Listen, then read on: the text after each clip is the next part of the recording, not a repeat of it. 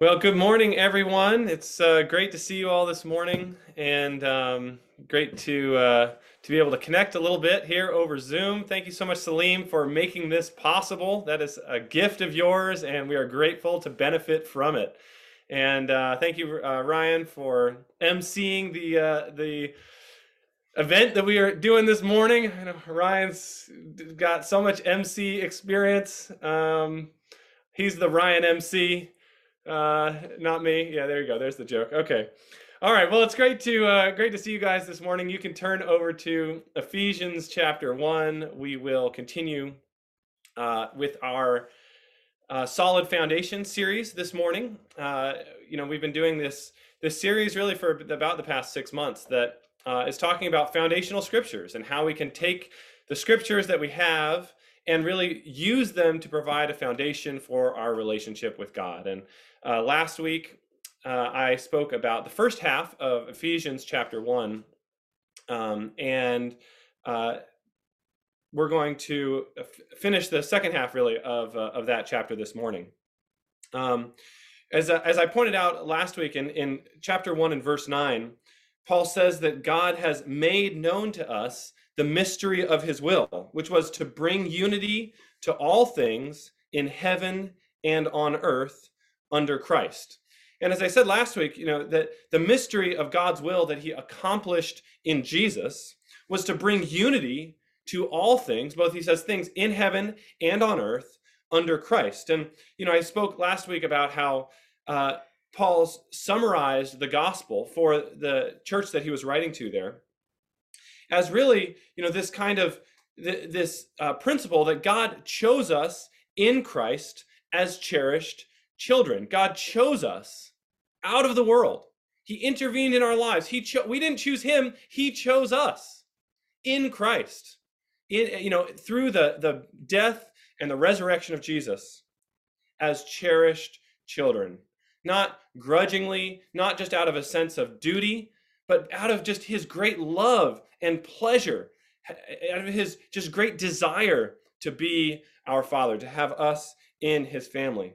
God chose us in Christ as cherished children. And then Paul continues in the second half of chapter 1 here and talks about his response to this gospel. And that's what we're going to talk about this morning, responding to the gospel of God's love. Paul has summarized the gospel in the first half of chapter 1, and now he talks about how that gospel, understanding that gospel, transforms the way that he interacts with the church. So let's read Ephesians chapter 1. We'll start in 15, verse 15. Paul says, for this reason, basically because God has done so much for us, he says, ever since I heard about your faith in the Lord Jesus and your love for all God's people, I have not stopped giving thanks for you, remembering you in my prayers. I keep asking that the God of our Lord Jesus Christ, the glorious Father, may give you the spirit of wisdom and revelation so that you may know him better. I pray that the eyes of your heart may be enlightened, in order that you may know the hope to which he has called you, the riches of his glorious inheritance in his holy people, and his incomparably great power for us who believe. That power is the same as the mighty strength he exerted when he raised Christ from the dead and seated him at his right hand in the heavenly realms, far above all rule and authority, power and dominion, and every name that is invoked, not only in the present age, but also in the one to come. And God placed all things under his feet and appointed him to be head over everything for the church, which is his body, the fullness of him who fills everything in every way. So Paul ends this enthusiastic praise of God that he's gone through in the first half of chapter 1, that really turned into a summary of the gospel. And then he moves into addressing his audience. And he's talking about, as I said, how this understanding of the gospel that he has motivates him in his relationship with them. And this is helpful for us because I think it gives us a great example to follow. as we try to take the message of the gospel and then apply it to our lives, to not just let it be something that we understand intellectually, but that it's something that really transforms who we are and how we interact with those around us. So if we want to respond to the gospel the way that Paul describes, what should we do? Well, I've got 2 points. And the first is this. Point number 1, pray 3 prayers for those around you. If we want to respond to the gospel of God's love, point number 1, pray 3 prayers for those around you. This is what we see in Paul's example here. Paul says that because of God's incredible love expressed in the gospel, he says ever since he heard about the faith of these Christians in Ephesus, he says he hasn't stopped praying for them. And he mentions 3 kinds of prayers that he prays for these people. Number 1, first he prays prayers of thanksgiving. He says, I have not stopped giving thanks for you, remembering you in my prayers. He's saying that he continues to remember them day after day, thanking God for the fruit of the gospel that God has brought about in their lives, their faith, their love for God's people that Paul has seen and heard about. Second, Paul prays prayers for growth. Right? He says, I keep asking that the God of our Lord Jesus Christ, the glorious Father, may give you the spirit of wisdom and revelation so that you may know him better. He says that knowing that they have faith in Jesus isn't enough. He asks for God to pour his spirit into their hearts, to give them wisdom and revelation so that they can grow in their knowledge of him. And third, the third prayer that Paul prays for them is he prays a prayer for specific convictions in their hearts. He says, I pray that the eyes of your heart may be enlightened, in order that you may know the hope to which he has called you, the riches of his glorious inheritance in his holy people, and his incomparably great power for us who believe. Paul doesn't just pray general prayers for their spiritual growth. He has specific convictions that he would love, that he's asking God, pleading with God to instill in their hearts so that they can grow in their faith and knowledge of God. Paul cares enough about them to be specific in his prayers for their growth. So, if we want to respond to the gospel the way that Paul does, really following the example of our brother Paul, we should be praying these prayers for those around us as well. So let's talk about this. Are we praying prayers of thanksgiving for the people that God has put in our life? Do you thank God for the people with whom he has surrounded you? The people in your life group, your spouse, your kids, your parents and siblings. Note that this is the first thing that Paul mentions, and it really should be the first thing that we mention in our prayers for others as well. The first thing that we pray about is, God, thank you for putting this person in my life. Thank you for the faith that you have given them. Thank you for the way that you've helped me to learn about you through their example. Thank you for showing your love to me through them. And then you notice how Paul doesn't just pray these prayers of thanksgiving. He also then tells them about him, tells them about the prayers that he's praying, tells them how grateful he is for them.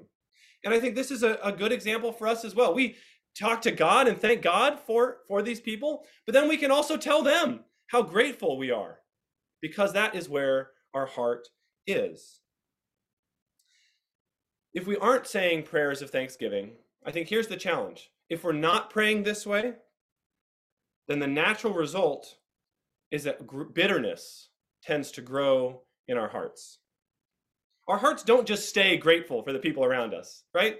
Everybody has quirks and shortcomings and things that bother us. And if we don't deliberately pray prayers of thanksgiving for them, what tends to happen is that we get annoyed at them, right? And then that annoyance turns into bitterness slowly but surely, even to the people that we love the most, even to the people that out of everyone in the world you chose to be your spouse. Lord knows that if you're not praying prayers of thanksgiving, the bitterness can sneak in, can't it? This is the example. Paul obviously not married, but there's some great insight there into the way that we should be with those around us. But it's true of not just our spouses, with every relationship, with the family, our family members, our roommates, our teachers, the people that God has put around us. Praying prayers of thanksgiving. Number 2, prayers for growth. Prayers for growth. Do you pray to God that God would help the church to grow? And not just kind of perfunctory prayers, but prayers of passion and conviction. As Paul says here, growth comes from God. More maturity, deeper convictions, greater knowledge of God. It doesn't just come about because we try harder, although of course our effort does have a role to play. All those things come because God, through his Spirit, gives us wisdom and revelation into his nature and into how he's operating in the world. And so we should be asking God to send his Spirit to help the church to grow. That's what Paul did. Because I think, the challenge here is that if we're not praying for growth, it usually means that we've given up on growing.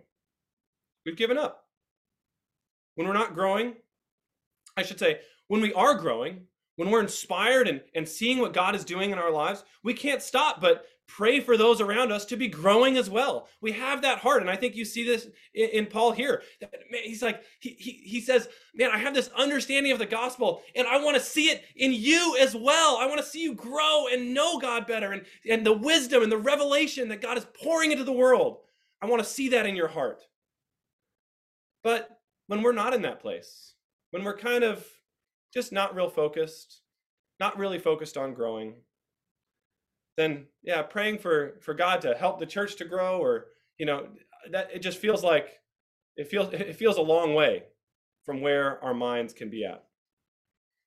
And I think this is important, especially now, because we're in a situation where it's hard to grow, right? The conditions, if it were up to me, this is not the conditions that I would pick for kind of my optimal growth environment. And yet, of course, growth is not from me. Growth is from God. God is the one who's in control. God is the one who's going to give us the growth. So we should be praying to him for growth. Don't give up on growth. Say prayers for growth for those around you. Third, praying prayers for specific convictions. Prayers for specific convictions to be instilled in the hearts of those around you. Paul didn't just pray general prayers for the church to grow. He identified specific things that he wanted God to instill in people's hearts. So I guess the question for us, if you could ask God to build one conviction into your life group, one conviction into your family, one conviction into your friends, what is it that you would ask God to do? What one conviction would you ask God to instill in their hearts? I think honestly, many of us don't know because that's not the way that we've been thinking. Right? We haven't really put the thought into how to be a spiritual help and inspiration to those around us. We are maybe willing to, somebody texts us or, goes after us, we're willing to maybe respond if it's a good day. But in terms of us actually being proactive and thinking about how can God use me to help other people to grow? What is it that I want to see God do in this group? What specifically? We haven't really been proactive in that way. The writer of Hebrews calls the disciples of Jesus one another toward love and good deeds. That's a scripture you're probably familiar with. Hebrews 10, verse 24. And this is exactly what you see in Paul here, right?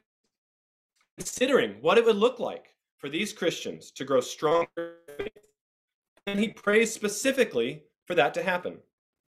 And the thing about praying for specific things for people is that often what happens is that God moves our heart. So it doesn't just stop with prayers.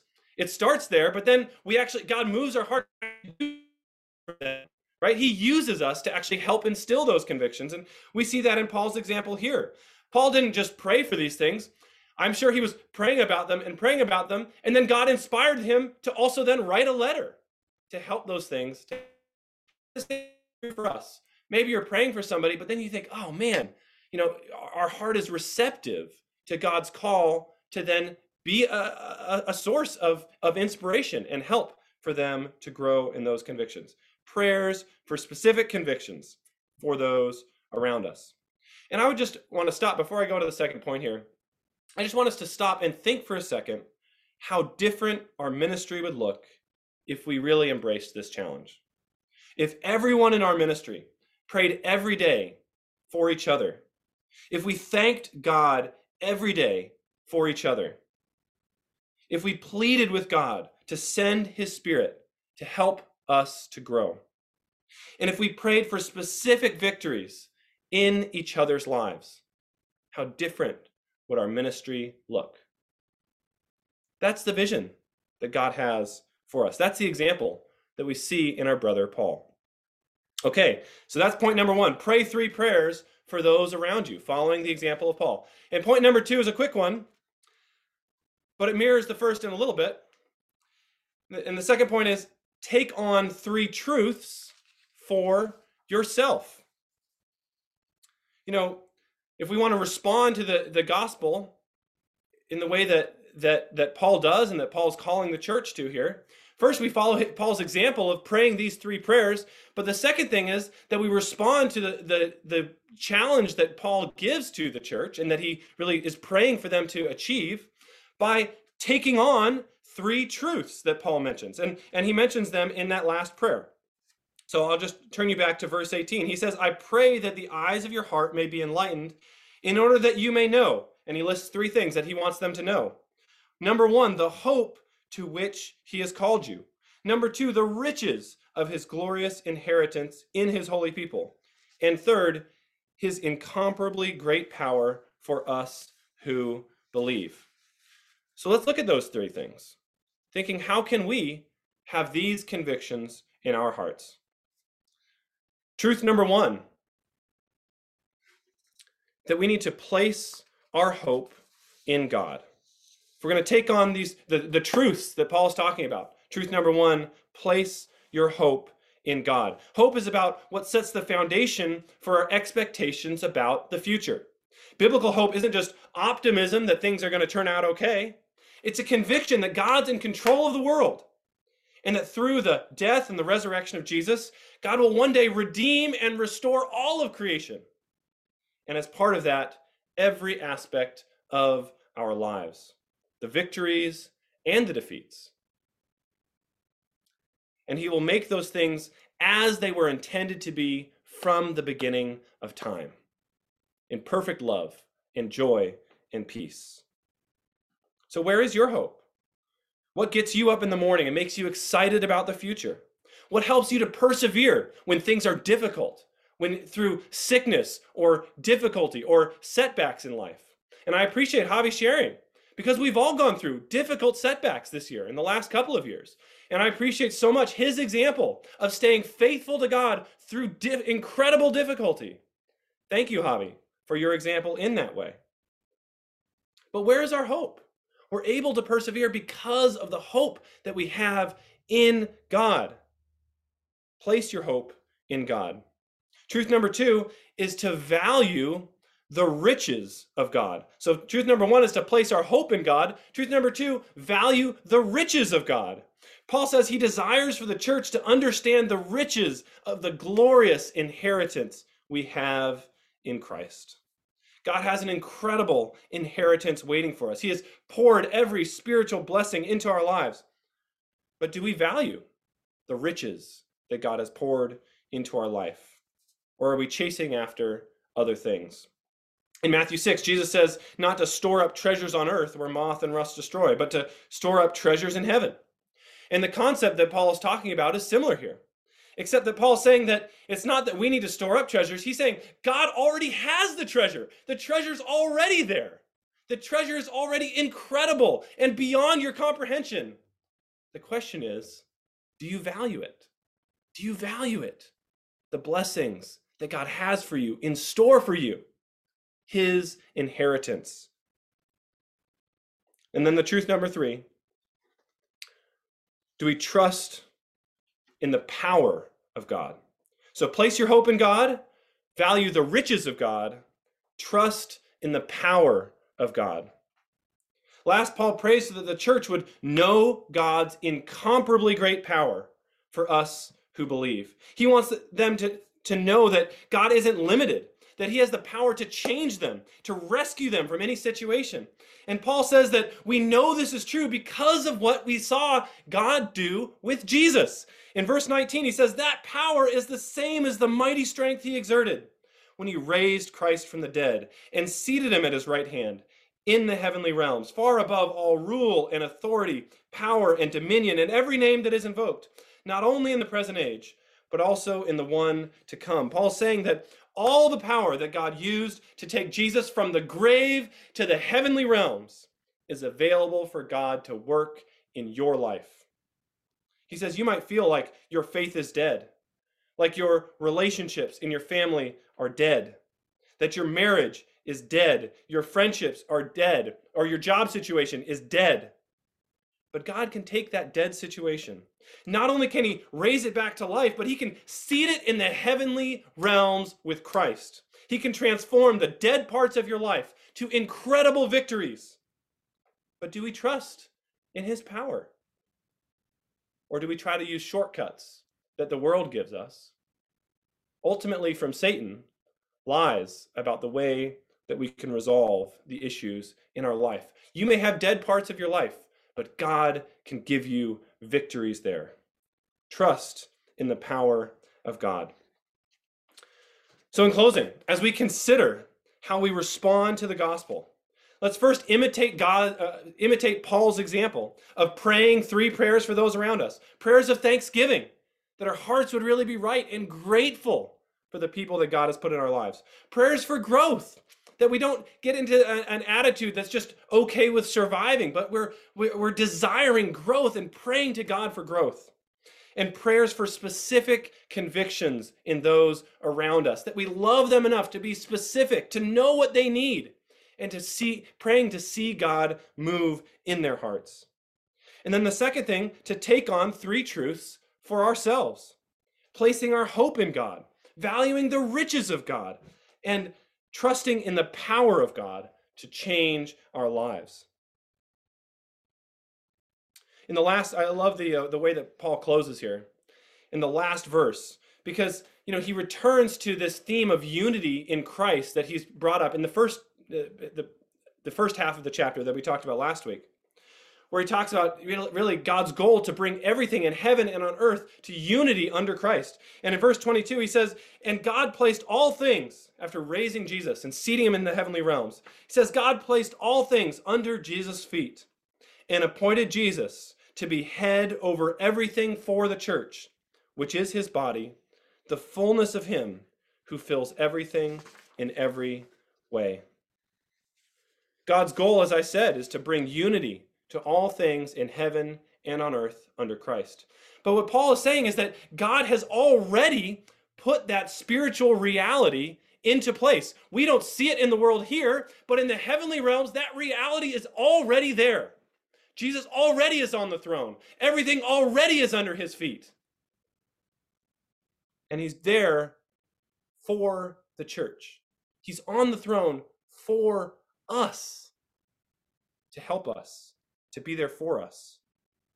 And I believe that if we can embrace Paul's example of prayer for others, and if we can embrace his challenges to have deeper convictions about God's role in our lives, then we can become what God desires for the church to be, the fullness of him who fills everything in every way.